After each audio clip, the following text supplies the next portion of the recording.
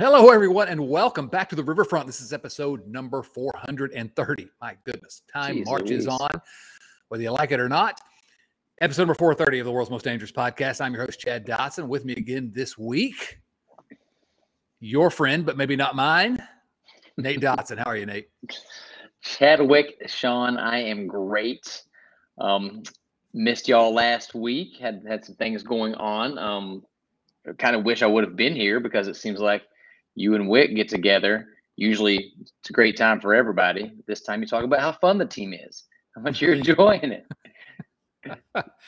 And then they fall off the cliff. There might have been a little baby jinx there. Right, yeah. No, I had a good time with Wick Terrell, obviously from redreporter.com. Wick Terrell, always fun to catch up with him, and he always has a unique take on the Reds. And, you know, we were finding some things, and we weren't claiming that the Reds were good by any stretch of the imagination, but we were talking about how they were in some ways kind of sneaky fun to follow. And I still stand by everything I say. It takes more than 1 week for me to completely reverse my opinion on things, but this has been a rough week for the old Cincinnati Reds. The Reds, of course, winless since the last podcast. They've lost 7 in a row. They've lost 11 of the last 14. They just had a homestand, a 6-game homestand against Milwaukee and the Dodgers, in which they won precisely 0 games. And frankly, we're not in the mix in very many of those games. The Reds are now, as we record, 23 games under 500. They are 15 and a half games out of first place, 15 and a half games out of the wild card spot. And although they're only 2.5 behind the Chicago Cubs for 4th place, but if you'd have told me at this point in the season the Reds would already be 6 games behind the Pirates, then, this is where we'd been. The Reds have lost twice as many games as they've won. Nate, I don't know. You tell me. This has been a rough week. Just when the Reds were starting to, I don't know, they were getting kind of fun to watch. They were reasons for optimism over the last few weeks, but they were up and down, but they weren't as bad as they were early in the year. Now, all of a sudden, it's just they've fallen off a cliff. Just what do you think? What are your thoughts? Yeah, the reasons for optimism are the same as they were before. They just all colluded over the last 6 days to play poorly at the same time. The starting pitching has been pretty rough. There's a couple outings there by Castillo and Tyler Mahle that weren't terrible, but they weren't good either. The young arms have struggled the same way we've kind of said that they would off and on throughout the whole year. But we had a nice little stretch there. We had a nice May. We had some moments in the first half of June where we're thinking, all right, this club could actually be fun, play some entertaining baseball the rest of the way. But like you said, these last 6 weeks, our last 6 days, like, what is y'all doing? It has been kind of brutal to watch. And it's been a collectively bad effort. The starting pitching has been bad. The bullpen has been bad. The hitting has been bad. But it only gets better from here. So I'm excited for that. There you go. They've hit rock bottom. No, again, we try really hard to figure out ways to laugh and to have fun. And we're still watching. We're hopeless. We're still watching. And if you all are still listening or either watching on YouTube or listening to a Cincinnati Reds podcast when they've lost twice as many games as they've won. And so we're all hopeless. And so we have to find ways to enjoy it. But this week has been as tough as any since the first week. There for a while, we were kind of able to fool ourselves. We didn't think that we were going to make the playoffs. No one of the most optimistic Reds fans, no names are going to be mentioned here, could have believed the Reds were ever going to make the playoffs after that start. But listen, if they're competitive in games, and that was kind of the crux of what Wick and I were talking about last week. If they're competitive in games and they've got some players that are fun to root for, then you know what? This is our lot in life. We're Reds fans, and so let's try to enjoy it. Man, the Dodgers, I'm going to go ahead and say this. After today's final game of the series against the Dodgers, where the Dodgers swept the season series against the Reds, I'm ready to make a declaration here on the show. The Los Angeles Dodgers are better at baseball than the Cincinnati Reds. Really going out on the ledge there, but it's hard to disagree with. I mean, watch this team, and I want to step out on a ledge. It was like you said, that they weren't competitive these last 2 series outside of maybe one game. It kind of reminds you of the 3-22 stretch when they just weren't in a lot of those ball games. But I'm chalking it up to fluke. even the immortal Jeffrey Hoffman had a rough game yesterday for those listening to this. So if Jeffrey Hoffman's having bad games, there's just something in the water. They got sick or something. It was all fluke. No way that's legit. Yeah. The legend Jeffrey Hoffman showed a little chink in his armor a little bit today. We should probably talk about Hunter Green because we just praise Hunter Green to the heavens every single podcast for good reason, and we're not going to change that now. But man, he just gave up 9 hits, 6 runs in 5 innings, and has now allowed 12 homers this season. Hunter Green has now allowed 12 home runs this season on pitches 97 miles an hour or faster. Already a single season record since they started tracking that sort of thing. So we're just the middle of June, and Hunter Green already breaking records. But there are going to be days like that, I guess. But yeah, it's just really. I'm going to admit that I did not watch the game today, and I am so glad in retrospect that I didn't. After I went back and watched highlights and read the recaps and looked at the box score, yikes. That bad Hunter Green again, but Mama said there'd be days like that. Don't give up on Hunter Green. You can't spend half the season praising him for his composure and for how good he's looked at such a young age, and then be surprised when a lineup as ridiculous as the Los Angeles Dodgers this year goes and teaches the young guy a little bit about baseball. There's a difference 1 through 9, man. Yeah, there's a difference between facing the Pirates in the middle of May and the Dodgers, this Dodger squad, any time of the year. I mean, they've just got all-stars up and down, and he learned that when you're having a bad day, it gets exacerbated when you're playing a team like that. And they're going to take advantage of. It seemed like every mistake all series, every bad pitch, seemed like it went for a hit. Yeah, it's the best team in the league versus the worst team in the league. Although I will not sit here and listen to the slander of the 3rd place Pittsburgh Pirates. That's like a dream season for them so far. 3rd place. Boy, the Cubs are not good either. The Reds have a chance of catching the Cubs if they'll ever, win a game. Listen, I think we need to celebrate like an open day parade if we catch the Cubs. I'm here for it. We got to have something to root for. Being ahead of the Cubs is always it. Yeah, I gotta be honest. If the Reds could finish ahead of the Cubs and Pirates, and they're not going to the playoffs, but those are within the realm of possibility. If they could finish ahead of the Cubs and Pirates, I don't care if they lose 105 games. So it's a win-win for me. So anything else from the series, the last couple of series, the Milwaukee and LA series that stuck out to you in particular, or I don't know. I don't know how much we want to talk about the fact that they just looked awful. Nothing too much. Tommy Pham had a nice series against Milwaukee. Had a big game today. I love seeing him do well, just because if there's anything that can convince a team to trade him, that's something I'm going to root for. Right. Get him out of town. Otherwise, no, I don't have a lot that I want to dive into with these series, just because it wasn't. We try to keep it lighthearted. We try to have a good time here, and there wasn't a lot to have a good time about. Yeah, we're going to move on to other topics so that we can enjoy it more, because there's not a lot to say. They were bad this week. It was as bad a week as they've had since that awful start to the season, and Phil Castellini wasn't even. He didn't show his face at the park, so we can't blame him this time around. Oh, we can blame him, and we will blame him. But come on. Let me just say this, and I joked about the Pirates earlier, but in this division, the National League Central, the Reds got swept by the Brewers this week. Obviously, that's the Milwaukee Brewers. Milwaukee. Oh. If some team has to win the National League Central, and it's not the Cincinnati Reds, I'm pretty much always going to be okay with it being the Milwaukee Brewers. How are they have they become one of the Reds' big rivals, obviously, but they're just not objectionable, really. Does that make any sense? I don't want to spend some time praising the Brewers, but they're the only team in this division that I just don't hate. And I don't know why that is. I do have a theory, but do you have any thoughts about that? Or do you just disagree with me totally? I know you're anti-Milwaukee. I actually agree with you completely. One, it's where Baxter was hanging out in Anchorman 1, so you gotta love him for that. I actually said something similar in a series recap a few weeks back, not this last series, but the one before. A series recap is something that you could see and listen to if you are a member of our Patreon family, patreon.com/riverfrontcincy. Nothing to see here. since they got rid of Ryan Braun, I don't dislike a single player on their team. I will also note that you just to give you some credit, I know you were manning the Riverfront Instagram account. By the way, we're at Instagram at Riverfront Cincy, and you had some comments about another former Brewer, old Bill Hall, who used to terrorize the Reds. And that's a deep cut. If you remember that, you really were around back in the day. But anyway, go ahead. I interrupted you. Yeah, I mean, the Cardinals' least favorite team in all of Major League Baseball. The Cubs are probably right behind them.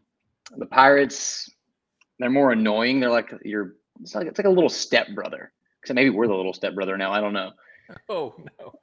But the Brewers are just kind of there. They seem to do things the right way. They're in a similar market, similar financial situation to the Reds in a lot of ways, and they are kind of who we would love to be, at least in regards to how they're run.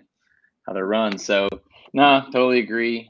If somebody's got to win it, I guess it might as well be them.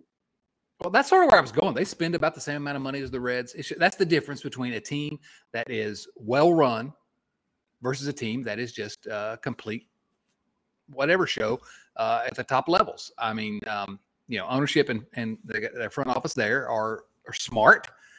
Reds obviously are foolish in every way at those top levels. And it's not the money. They don't spend any more than the Reds, and they're not spending like the Dodgers.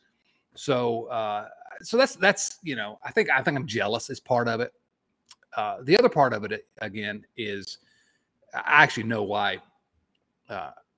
I've been to Milwaukee a couple of times. I think only twice, but man, that is a seriously underrated city. Have you been to Milwaukee, Nate? One time, went and watched a Brewers game up there. It is a seriously underrated city in every way. I mean, I really have had a good time every time I've been there. And the one time I got to go to a game at, I don't know, it's not Miller Park anymore. I don't know what it is. But it was a Brewers Cubs game. So I got to commiserate with a bunch of Brewers fans who really hate the Cubs. And so we had a common enemy. And so we shared a bond.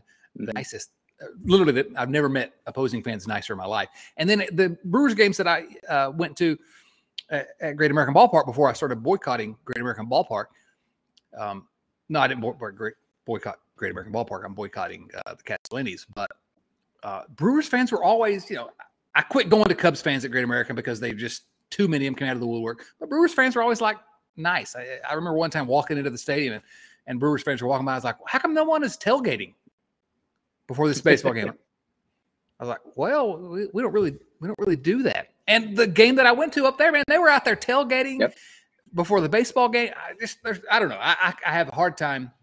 We spent way too much time talking about the Brewers here. This is us trying to avoid talking about the lousy state of the Reds. But if you want a team to root for in the National League, you can do worse than the Brewers. I think you're onto something. It's less that you want the Brewers to win, as we collectively do not want Cardinals, Cubs, or Pittsburgh fans to be happy. I mean, Cardinals fans are the worst. Cubs fans are the second worst. I'll always be traumatized by the sea of blue that attends every Cubs Reds games in Cincinnati.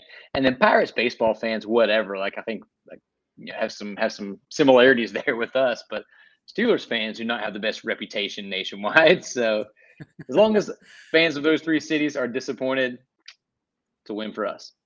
It's a win for America. What somebody said in this. Right. That's what somebody said in our Riverfront Slack channel this week, was something to the effect of, Pirates fans have kind of been crapped on the way we have been, but they're mostly also Steelers fans. So, you can't muster up any sympathy for them. So, and again, that's patreon.com/Riverfront Cincy if you want to get in on the Slack channel. We're having a good time. We really are actually having a good time, despite it's a great crew. It's a great group, and I enjoyed hanging out with them. But there are a few things that I wanted to, before we get into some of the viewer mail and some of the other news of the week.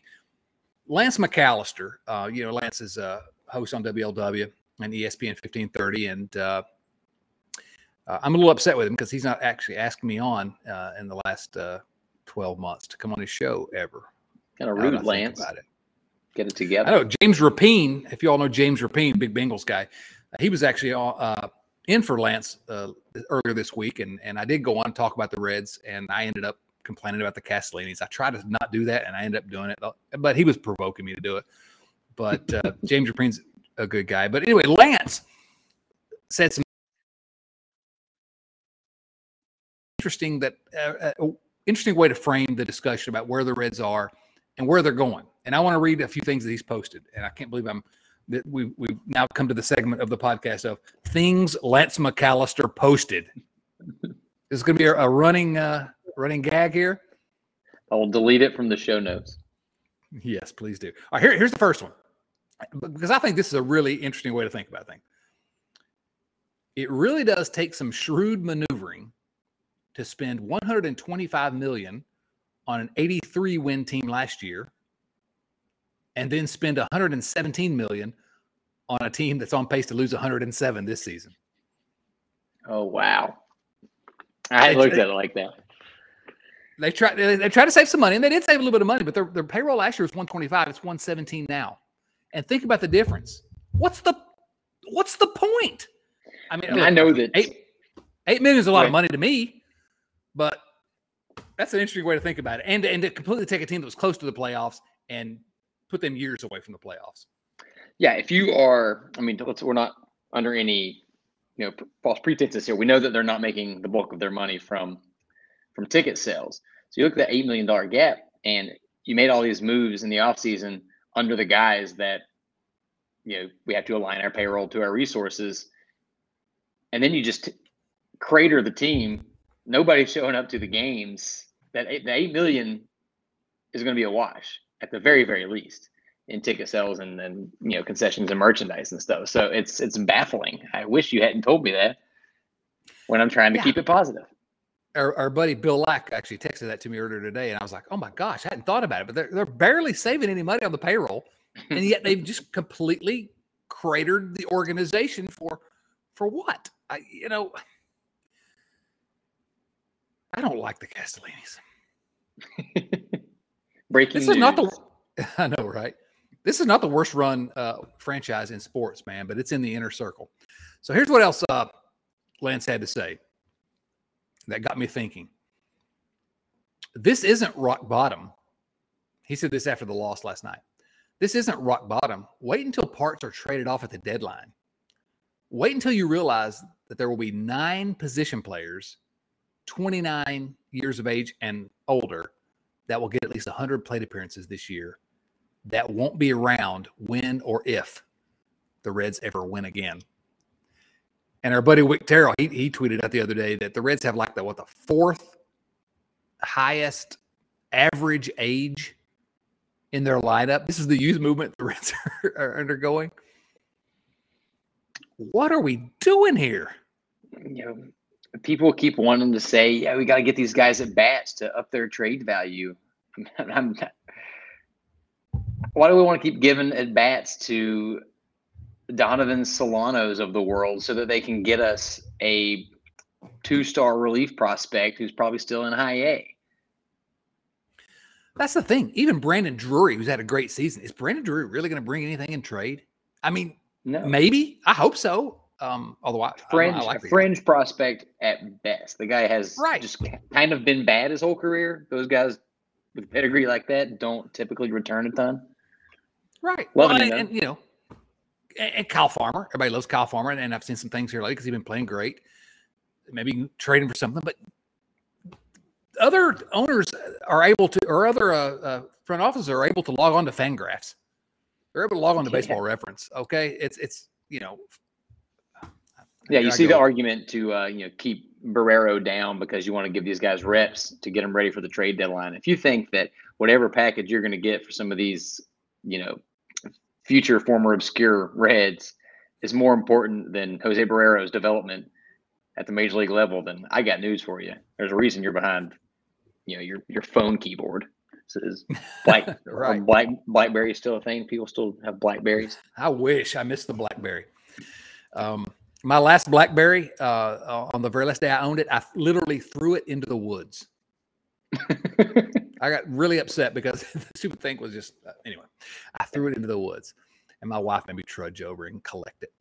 That's what the Castellinis and Nick Krall did to the Reds this offseason. Right into the woods. Right, just chuck them. Tommy Pham, is he going to bring something?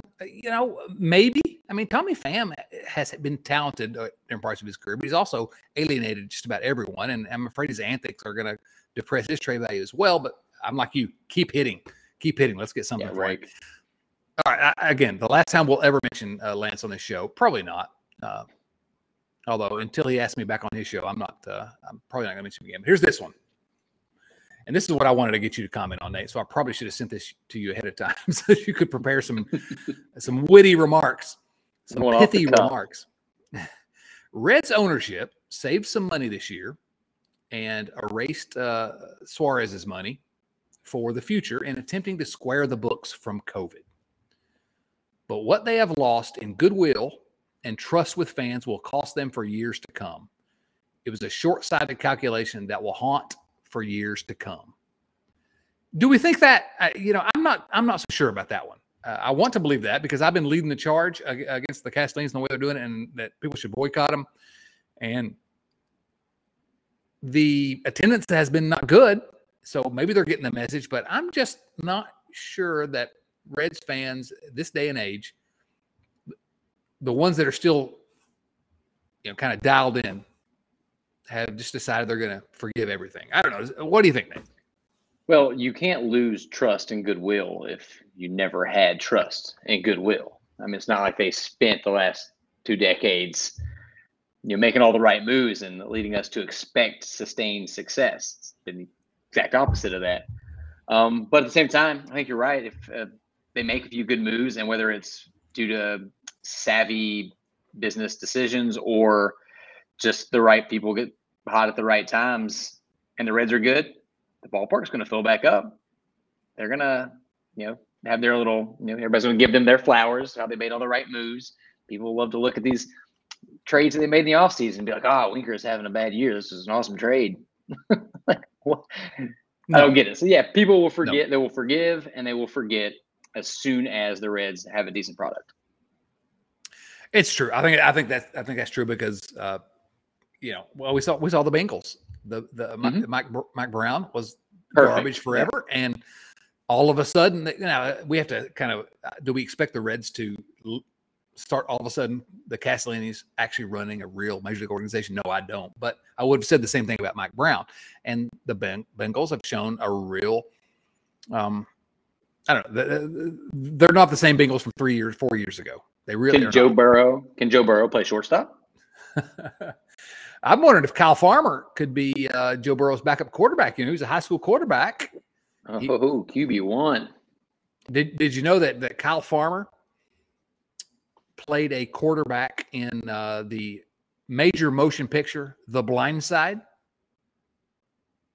Is that true? With Sandra Bullock? I'm just testing Tim McGraw. That's right. I'm just testing whether you read my Cincinnati Magazine column a couple of weeks ago about Kyle Farmer because I dropped that tidbit in. So you just exposed yourself, Nate. I skipped that one because I wasn't going to read your propaganda. Supposed to gaslight the Riverfront family.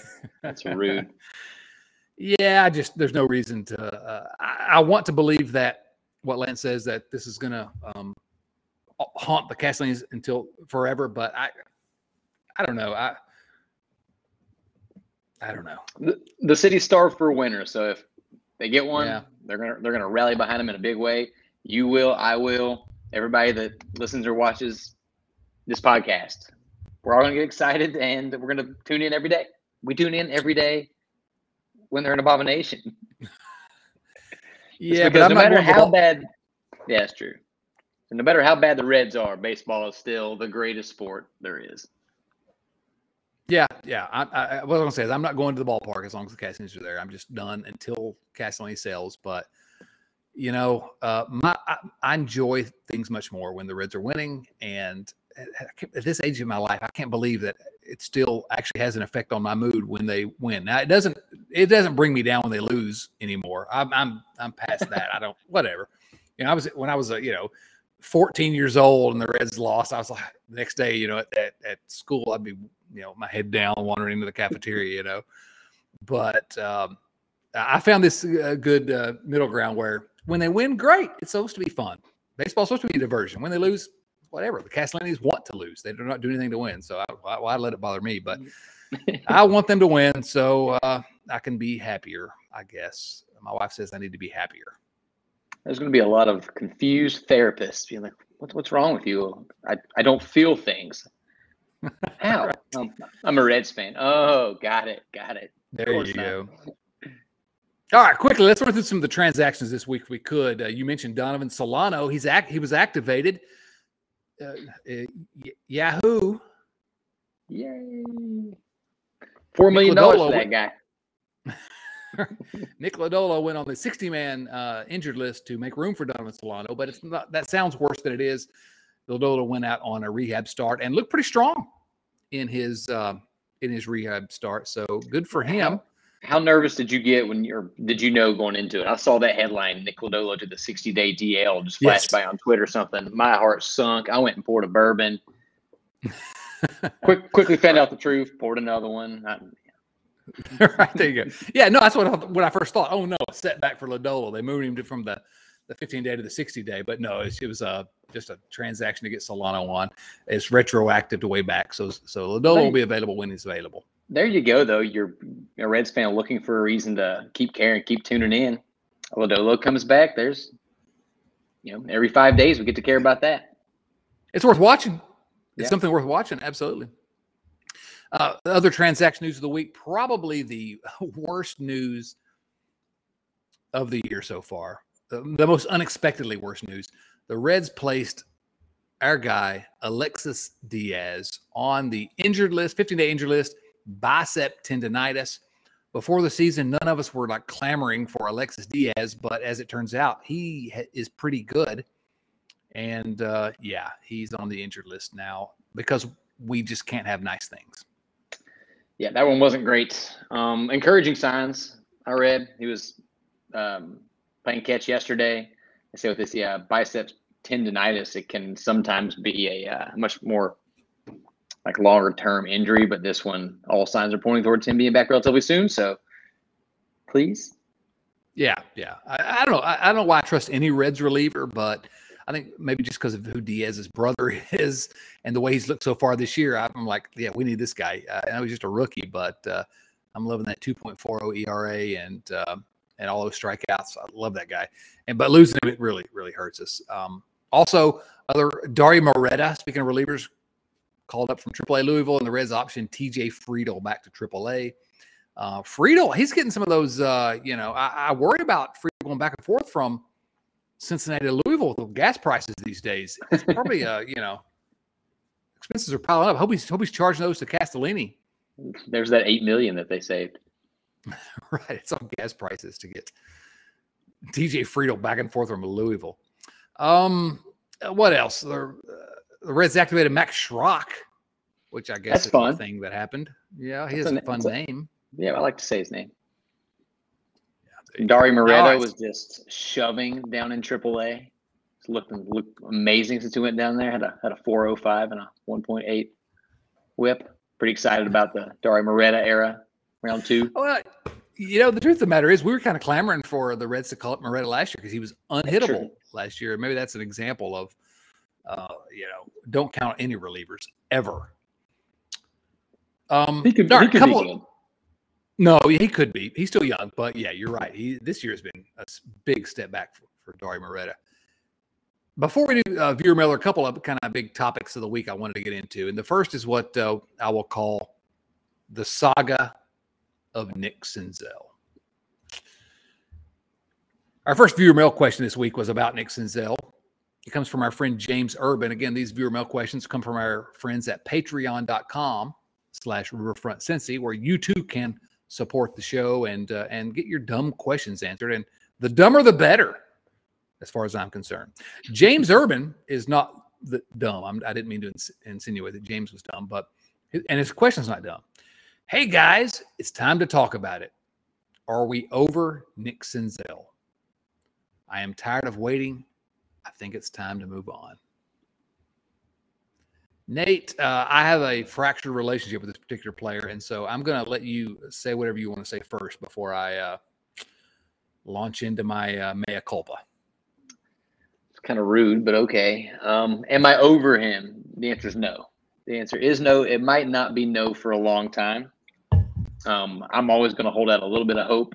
And when his career is over, if it ends the way it has begun, I will never get over that. That's going to be tough. This was a bright spot, a beacon of hope that Reds fans had for several years during a lot of times when there weren't many of those beacons to look for. But my goodness, I was on here not a couple weeks ago saying it looked like he was starting to get the barrel on the bat on the ball, that he was having good at bats and getting bad luck. So I spent some time trying to go through his baseball reference page and look for signs, look for something to give me hope. And man, it's not been good after his 2-for-4 day today, which maybe that's the thing, the spark that we needed. But he's got a line of 211, 267 on base, 257 slugging. Check that again. Slugging is below his on base, which is horrible.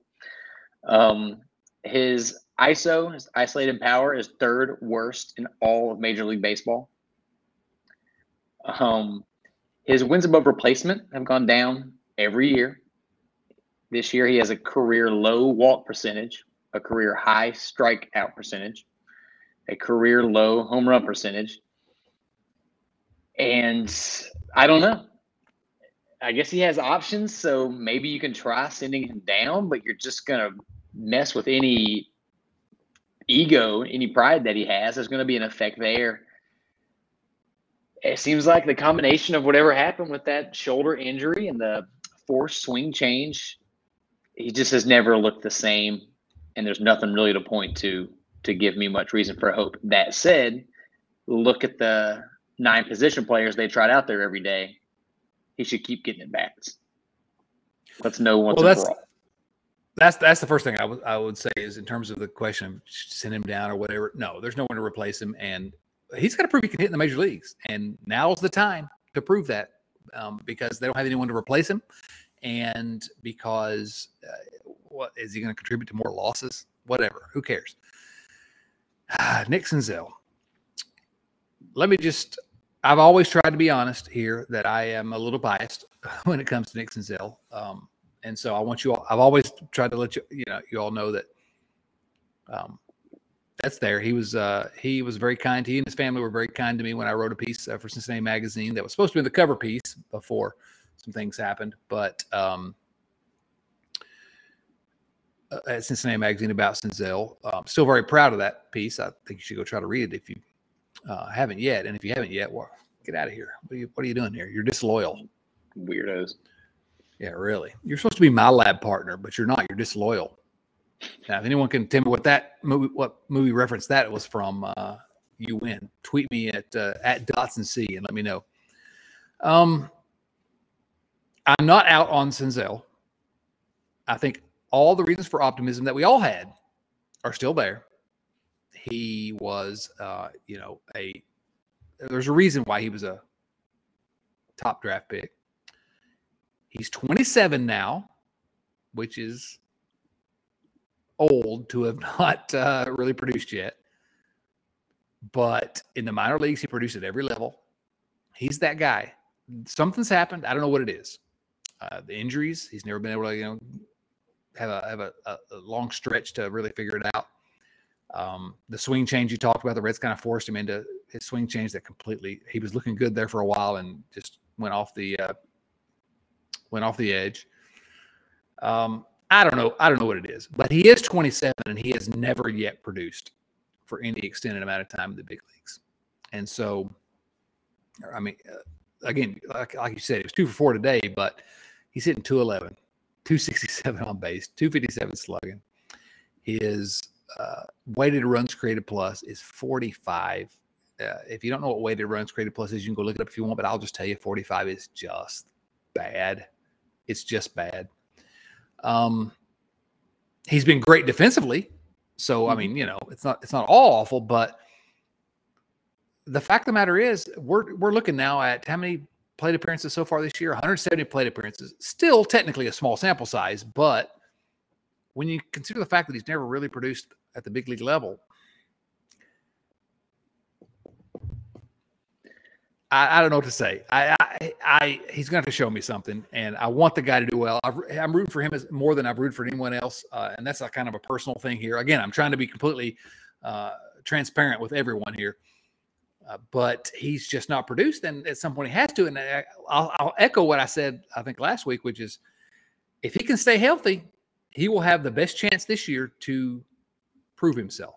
And this is the make or break year for Senzel. And so far it's been break. And I wish that he would make, just because it's a good thing for the Reds and a good thing for him. And I don't know. I've kind of rambled about it. I feel bad that I've misled you all these years about how great Senzel was, and he's never really delivered on it. But I still believe he can be that guy against all evidence to the contrary. Well, if you are looking for something to point to give you a little bit of hope, why not look at everybody's favorite Cincinnati Red of the moment, Brandon Drury? Prospect with some pedigree, took years to kind of figure it out. And now over the last, roughly season and a couple flashes prior to this year, he stunk. And then he kind of figured it out. So you don't have to squint too hard to see comps for what this could look like. But you haven't seen him do any of it yet. Yeah, like 3 or 4 years ago, I remember saying specifically, boy, I hope Nick Senzel turns into Brandon Drury. No, I did not say that. If it turned into this season's Brandon Drury, it'd be okay. That would be okay. I'm rooting for you, Nick. I really am rooting for you. But we got to see something. And I don't know. The stat line just has to start trending upward, and there's very little reason to be optimistic at this point, I fear. But there you go. We're going to be optimistic. The other kind of topic of the week that I want to briefly talk about here, because we've gone on longer than we should about a lot of these other nonsense topics. The Brewers. But it's the topic of my column at Cincinnati Magazine this week. Which Reds player is going to – did you read this one? Yeah. Hurry, we'll read it right now while I'm talking. Which Reds player is going to be the representative on the All-Star team this year? This is about this time every year, this week every year generally. Gosh, I've been writing, I think, for 9 years now for Cincinnati Magazine. And about this time every year is when I write this column about who's going to be. And the reason I write it and I kind of, pitch it to my editor every year is because I'm still a sucker for the All-Star game. I love the discussion around the All-Star game. I love, since I was a kid, I loved watching the lineups be announced and the rosters be announced before the game and getting kind of a chill. This is what a weird kid I was, but whenever the Reds were announced, I got the lineup because I got to see my Reds alongside the big stars of the game, and so I'm still a sucker for the All-Star game. And so every year I write this question: who is going to be the representative for the Cincinnati Reds? And maybe more than one, but thank goodness for the one. In this year's All-Star game. Now, I listed a number of candidates, and I'll ask you, since you claim to have read the piece, do you think the Reds will get more than one? No. Who will the one be? I will let you talk about your choice here in a second. I think it's got plenty of merit, though I disagree with it. I think it has to be Brandon Drury right now. There is some room for a couple other players to potentially do some things over the next few weeks and overcome him. But he's top 10 in the National League in home runs. He leads the team with an OPS plus 121.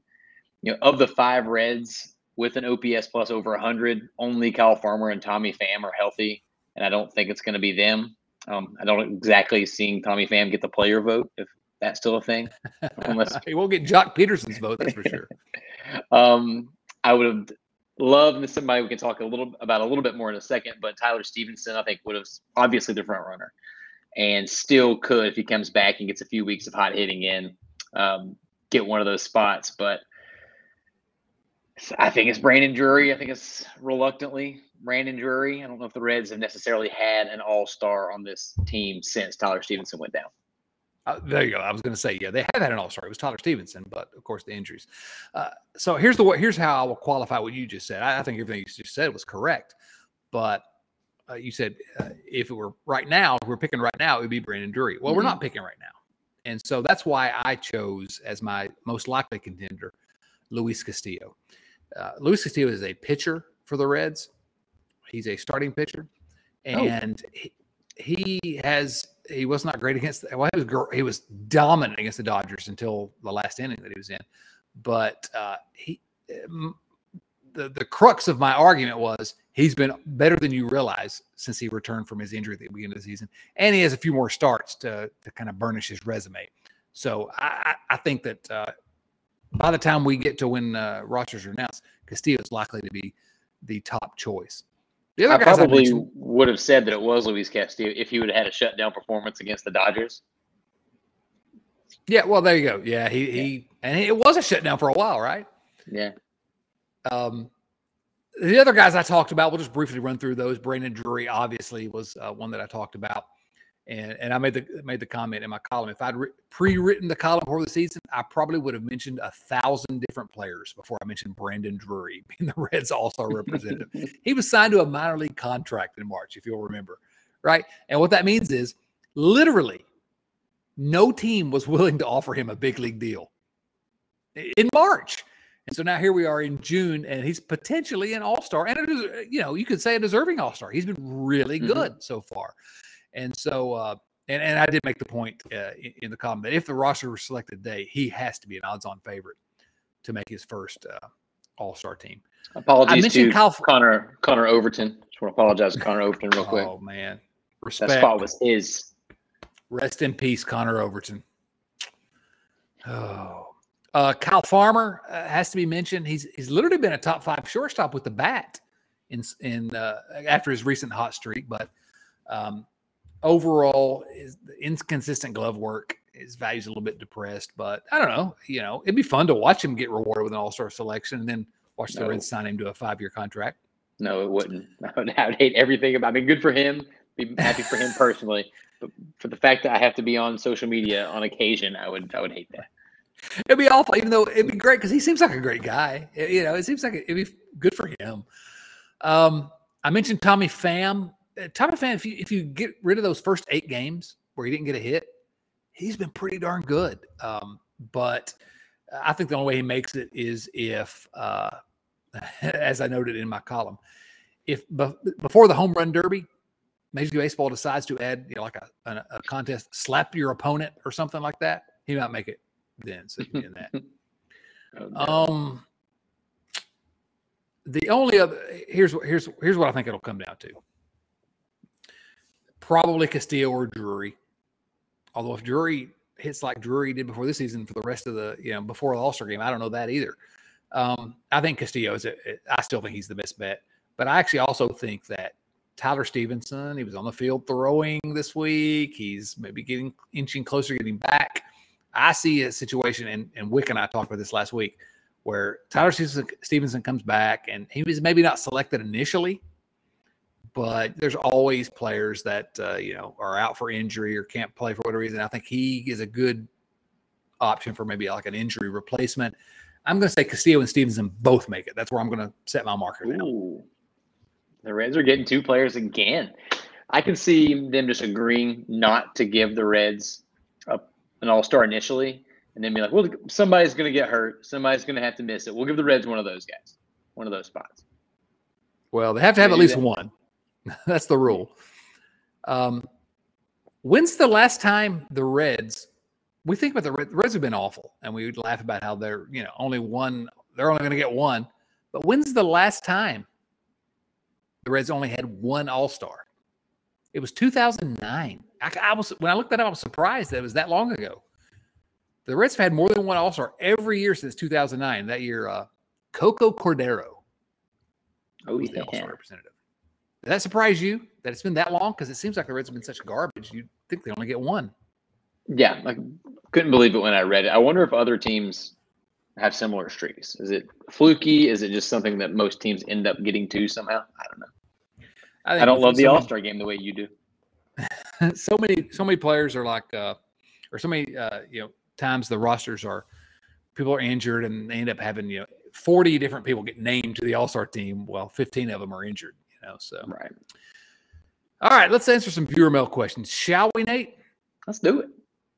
First question that comes from our buddy. Again, these questions all come from our friends at patreon.com/riverfrontcincy, where you can, a couple bucks, you can join the crew.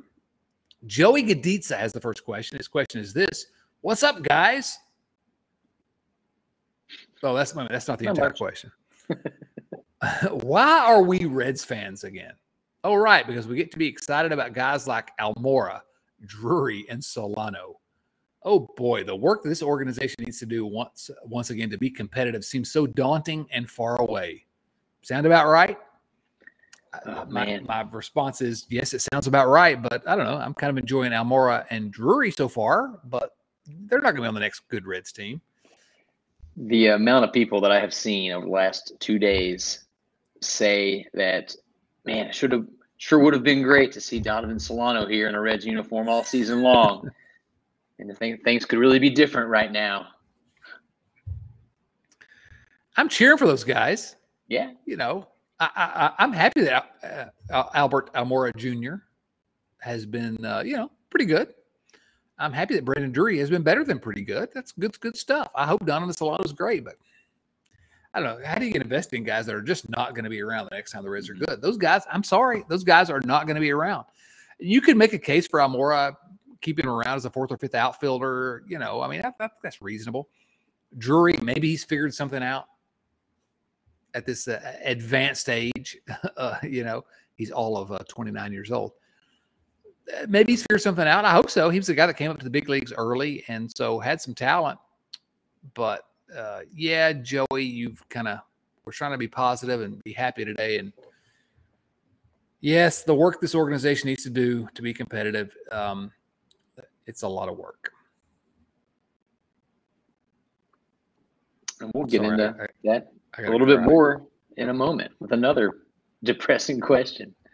Yeah, why are you guys doing this? Usually our Patreon cruise tries to be optimistic and have a good time.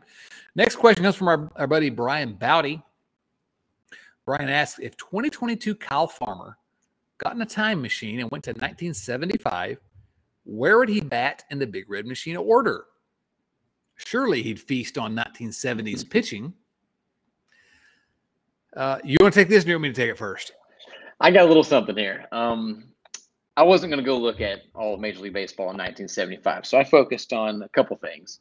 One, only Cesar Geronimo and Dave Concepcion had a worse OPS than Kyle Farmer right now, OPS plus. But I think Davy's Gold Glove at shortstop that season probably keeps him in the position. But where Mr. Farmer might have been extremely valuable are in Games 2 and Game 7 of the World Series when the Red Sox trotted out left-hander Bill Lee. Kyle Farmer, known lefty masher, could have had a massive impact in the World Series hitting against Bill Lee. So there you go. There you go. Spaceman, Bill Lee. That's a good one. Yeah, Kyle Farmer never gets in the starting lineup for the Big Red Machine. Are you crazy?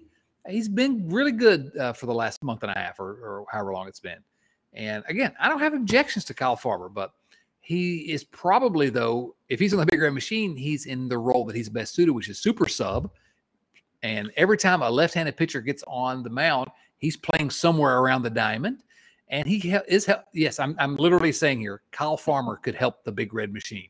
And maybe that's the title of this episode. I don't know, but you're right. He mashes lefties.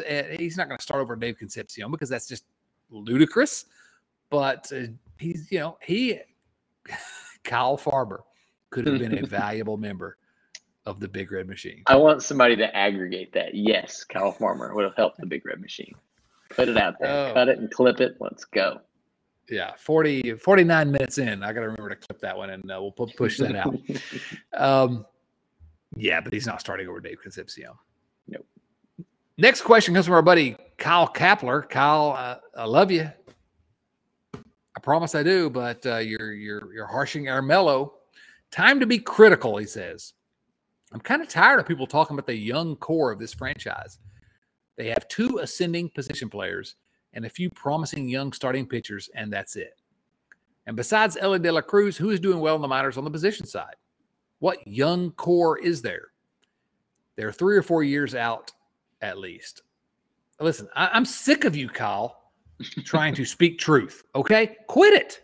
We're trying to delude ourselves into believing that. No, I do think there are real, you say 2 ascending position players, but then you say besides Elly De La Cruz, who's doing well in minors on the position side. So who's the second one? Maybe Barrero. I still am on the Matt McLain train. I think he can be a real player. Elly De La Cruz is amazing. You're not wrong. It's not like they have a superstar in waiting at every position, and I don't even know if they're going to end up being good enough to be a quote unquote young core because we just don't know yet. But that's the one area where I think there is reason for optimism because there are some guys that have a profile that they could be real contributors on the big league level, and then you have to build around them, and hope that the Castings will build around them. Nate, what do you think? Yeah, I think the problem here is that people try to use some of these prospects as a justification for what the Reds are going through right now. So we had Tyler Stevenson, who is a bona fide superstar. If he stays healthy, he has a reasonable chance of being the best catcher in Major League Baseball. True. That's not hyperbole. Jonathan India, who we are all in love with, we think he's great. Now, would I, bet my mortgage that he's going to make 3 or 4 all-star teams? Not necessarily. But if he just stays as good as he is right now, we're going to be pretty happy with that. But right, and he's not a prospect, but he's still just 25. So yeah, that's the future. After that, if you go down to Louisville, the only person that you have reason to be optimistic about is Jose Barrero. And Bird Tenowitz, because, big Bird fans on the riverfront. You go down to Chattanooga, and you have Matt McLain, and really nobody else. So you're putting all of this, this faith and excitement, this justification for the moves of the offseason and the direction of the franchise. And you're going to rely on people that are in high A, double A, or not even double A, high A and low A. Like, there's a lot of space between there and the big league ball club. So I get what Kyle's saying. You can't talk about the young core, because if you're really only talking about Tyler Stevenson and Jonathan India, because they're the only 2 that have had any success at the Major League level. Or close to doing wow. So. You've made a pretty good case for Kyle's argument there. And I don't like it. It's true. I think maybe the thing with prospects is always we're projecting a lot when it comes to them. And I've kind of, maybe because I'm trying to find reasons to be optimistic, reasons to be excited. They've got Stevenson, India, Green, Lodolo, and Ashcraft. Yeah, that's a pretty good. Yeah, that's a pretty good group. That's 5 players. For years on this show, and no one has listened to this show for all the way back to 2007. Because if you have, no, you're insane. And anybody that started listening back then has drifted away before now. But I've always said, until they show me something in AA or AAA, I don't care. Trade them all. So many top prospects just flame out. Just trade them all. I think the Reds should trade every minor league prospect they have and try to get somebody that can produce on the big league level, because they flame out. We just talked about Nick Senzel. That's what if they trade Nick Senzel? They could have gotten some real value for him, and that could have turned the team. Anyway, I don't know. Barrero, we don't know. Barrero shows all the markers of being a really good big league player. He's not done it in the big leagues yet. We don't know. And Hunter Green's the one guy in recent times I would have said, I did say publicly that they should consider trading him, because who knows if he's going to blow his arm out. And then, he called me out, and then he did blow his arm out. So, and then he proved me wrong by coming back to be great. So, but the rest of them, I don't know. Doggone it. Nate, you and Kyle talked me into it. The future is bleak. I had to start looking into this. I'm like, oh, goodness. Our offense has no signs of hope. Except for, Elly De La Cruz could be in AAA by the end of the season. That wouldn't surprise me. He is mashing down there. There's a couple other fellas named the big Tortuga. There's a couple hefty boys, some thick boys down in high A and low A. I like the big boys. I'm saying, get them up here. Let's have some fun. Bring up old Bird Tenowitz. Let's make this the most fun team, if not the best. I will say this: the Reds have a guy in Elly De La Cruz. He does have his plate discipline has to get better. He's got to walk more, but that's the one guy that I think could be like a superstar. I genuinely believe and I'm not going to predict that he is going to be because he does have some work to do in his game, but he does so many other things well and just has that light tower power. And just if you want to get excited about Elly De La Cruz, go watch some Pittsburgh games and watch O'Neal Cruz. You want to see what a super tall shortstop that can mash looks like? Yeah, 5 tools across the board. There's your comp. That's the other thing. If he can stick it, if Elly De La Cruz, by the way, just an incredible name, just Inner Circle Hall of Fame name, Elly De La Cruz. If he can stick it shortstop defensively, I love that guy, and I'm pinning a lot of hopes on him. So, anyway, yeah, the Reds suck, and they're going to suck going for a long time. By the way, come and watch the Reds every week and give us your money every week. The truth is, if you're a hopeless Reds fan, there's no better family to be a part of because we can commiserate together. Misery loves company. Mm-hmm. All right, last two more questions, actually. No, we have 3 more questions. Good grief. I don't even know how to read. Let's go to Joe Farsing. Joe asks, who's on your all MLB team right now? Your all MLB team right now. So let's try to run through this as quickly as possible if we can, Nate. Sure. You want to go alternate every other one? What's that? Go ahead. You're gonna say we'll alternate positions. Okay, that's good. But is Nick Senzel your leadoff hitter? Obviously. All right, catcher. Number one in my heart. I'll go with catcher first. My catcher is Wilson Contreras. I hate it. He's a Cub, but he's been really good this year. So that's my catcher, Wilson Contreras. Now, you want first base? I have the same first base. Another person I hate to put on here, but Paul Goldschmidt has been otherworldly. I liked Paul Goldschmidt before he joined the Cardinals. Wrong uniform. Exactly. Second base, I'm going to specifically not say who I probably should be. Tommy Edman for St. Louis has been amazing so far this year. So I'm going to go with I'll go back and forth. I wanted to say Jeff McNeil, who's having a great season for the Mets, but I'm going with, just because I love his name, Jazz Chisholm Jr. for the Marlins. Jazz Chisholm Jr. has been mashing the baseball, 14 home runs. That's who I'm going with at second base. I'll give you want short or third? I'll go with third. Young Jose Ramirez. Oh gosh, I love that guy.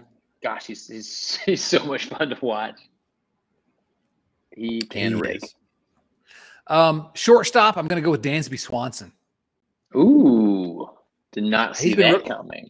Yeah, he's been really hot lately. I thought about Xander Bogaerts, or Trey Turner, but Dansby Swanson has actually been hitting this year. He's already a great fielder, and he's actually been hitting and lots of homers lately. Dansby Swanson also, although I hate the guy, I despise Dansby Swanson with every fiber of my being because he was on a Vanderbilt team that defeated the University of Virginia Cavaliers in the College World Series finals the year before Virginia won. But I'm going Dansby Swanson is short. All right, you got left? Yeah, sure. Left, I got Yordan Alvarez.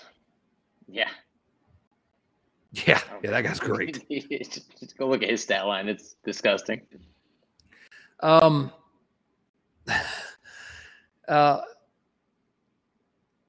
talk about center and right field. Center field and right field. I think, are only 2 players. Mm-hmm. I agree. So are we agreed those 2 players are Dalton Varsho and Harrison Bader? Hey, I think that there is an argument for Dalton Varsho just because how ridiculous is it that the guy is also a catcher? That's a good point. Good point. Respect novelty points. Mike Yastrzemski. Oh, his grandfather was good. So Mike Trout, obviously. Mike Trout. And who else? Aaron Judge. My goodness, Aaron Judge is amazing. Dude. Don't let these guys get to the contract years. Contract year Dansby, contract year Judge. These guys are out to prove something, trying to get that bag. But, yeah, Trout and Judge are – how's Trout still doing it? every season of his career, he's been awesome. He is he's the best player in the history of Major League Baseball. Nobody wants to say that because it's always recency bias and, it's because the guy we saw. But I'm telling you, I think if he could stay healthy, that's a big thing. But that guy is probably the best player in the history of baseball. And so on those nights when you finish watching the Reds lose to somebody and you have MLB TV and you can kind of log on and watch the Angels game on the West Coast, do it, man, because Mike Trout he's special. So one of his teammates might be our starting pitcher / DH, right? Ooh, I do not have him in either position and was kind of disappointed in myself for not finding a role for him. For starting pitcher, I went with Sandy Alcantara. Yeah. Second Marlin mentioned tonight. He's already thrown 100 innings and just his stats across the board are top 2 or 3 in pretty much everything you could hope for. Yeah, he's been great. Zach Wheeler's also been great for the Phillies, a guy that I thought the Reds, or I hoped the Reds would try to sign a couple years ago. The entire Yankees starting pitching staff has been incredible. Absolutely. We'll talk more about the Yankees in a moment, I think. But here's my guy. It's a Toronto Blue Jays starting pitcher. Mm-hmm. Also, a former Cincinnati Red. Yay. Kevin Gausman. He leads MLB starting pitchers in wins above replacement. Mm-hmm. The Reds had him and let him walk. They let him walk, and he's been fantastic ever since. He was a Red, right? I'm not, I'm not having some kind of like flashback from something that didn't happen. Sometimes that happens. If you can hit your head and make yourself remember better moments as Reds fans, like show me where that tree stump is, I'll trip on it any day of the week. I hate the Cincinnati Reds. Okay, we need to pull this one out and post it on our social channels. I hate the Cincinnati Reds for what they do to me. All right. Do we want to say a relief pitcher? What do you think? Do we want to go there? I didn't look at any relief pitchers, but if you do, it's got to be Josh Hader, right? No, it's obviously Alexis Diaz. Jeffrey Hoffman. That's who it is. Yeah. The Jeffrey Hoffman. Obviously. Or maybe Edwin Diaz. He's been pretty good. I like that name. Now we're going with Jeffrey Hoffman as our reliever. So, did you have question? DH? DH. Who's your DH? Yeah, my DH is Shohei Ohtani. I went with Bryce Harper. Who? That guy with the hair. I don't know that guy. Who's he play for? Oh, he's a national, right? Is he a national? He's buddies with Nick Castellanos. They don't share an outfield because Bryce Harper can't play the outfield. He's good at baseball, though. He can hit a baseball. Bryce Harper. No, I'm going Shohei just because I want to have him I can let him pitch too. All right, good question, Joe Farsing. Finally, Joe Farsing asked a good question on Viewer Mail. 2 more. Let's run through them as quick as we can. Calvin Medcalf, our buddy from the United Kingdom. With the Red season long over. Wait a minute. Come on. It's not over yet. We got a chance. I'm curious to see who you guys will be rooting for to win the ALCS and NLCS, as well as which team you hope wins it all. Nate, who are you pulling for here? If I was voting with my heart, I think that I would say a Padres Blue Jays World Series could be fun. I don't dislike either of those teams. Get to watch our buddy Carlos tweet like a madman. Maybe Joey Votto gets traded to Toronto and he's playing in that series. I don't know. But I think a Subway Series would be awfully fun. I would tune into more games for a Subway Series. And I think they're probably the 2 best teams.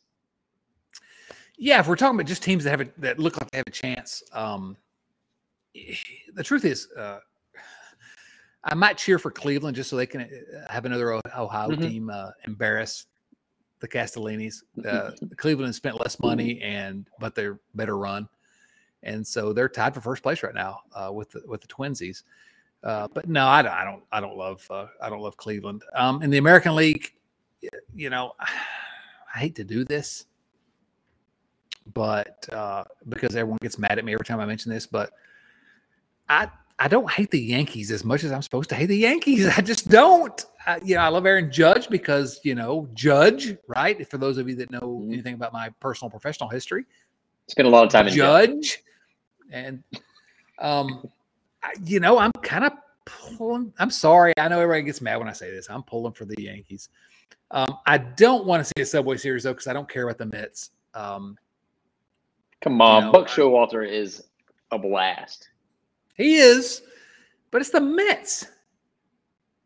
Maybe I'm just still your daddy's Mets. This is a new Mets, and they don't play in that dump that I went to called Shea Stadium anymore. So maybe that's something. But probably the National League. I'm actually probably pulling for the Brewers to pull something off, just because of what we talked about earlier.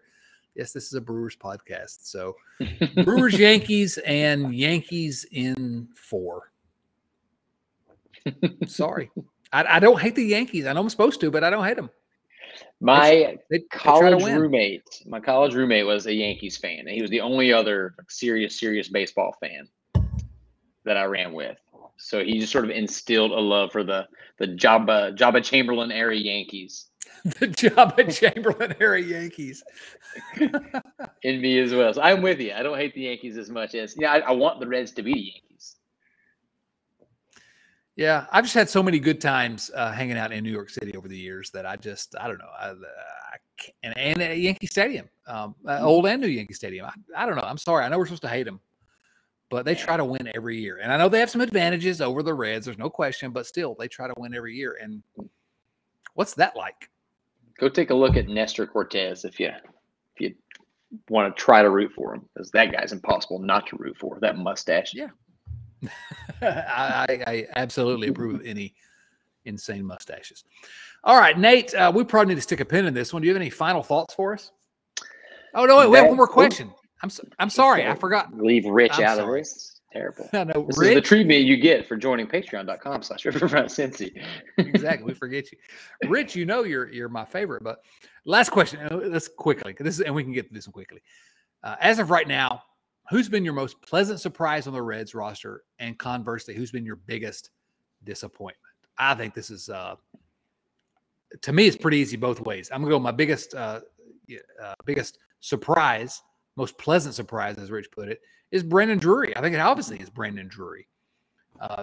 Biggest, because he's been amazing. The biggest disappointment, it's got to be, again, we've already talked about all this. It's Nick Senzel to me. Nate, do you disagree on either of those? I had the same. Hunter Strickland, had big high hopes for Hunter going into this year, so he's been a bit of a letdown. The other one, I kind of hate to mention it because I know we're leaving soon, but Joseph Daniel Votto has say it, yeah. It's no, I won't say it's disappointing because he can never disappoint me, but I've been sad. Yeah, I thought about that one. Although I still have high hopes for Votto. He's shown plenty of signs of being good the rest of the way. Sure. And he did a great TikTok with some girl that showed up at the game last week, which that stuff. I love that stuff. I don't know. I'm a sucker for it. But, yeah, you have to say it's disappointing, even though he's, 48 years old or whatever he is. And you shouldn't expect that. But it's Joey Votto, so we do expect things. And I don't know. I wrote a features piece for the magazine about Nick Senzel, and then he struggled since then. I wrote a feature piece for the magazine over the offseason about Joey Votto being the greatest Red ever, and he's kind of let me down a little bit. It's probably my fault, is what I'm saying. There are plenty of signs pointing to just that. Nate, final thoughts about this current stretch of Reds games and why we should even be interested. Because a bad day watching a baseball game is still better than just about any other day. It can only get better from here, and we're all in this together. Yeah, that misery loves company. You have us to commiserate with, and I don't know. They're bad, but there's something fun about just being part of this community that is sticking with this team. Yeah. Everybody always says you got to take life one day at a time. So when I wake up, the Reds are undefeated. That's right. They got a chance to win tomorrow. Do they have a chance to win tomorrow, Nate? At San Francisco? Friday?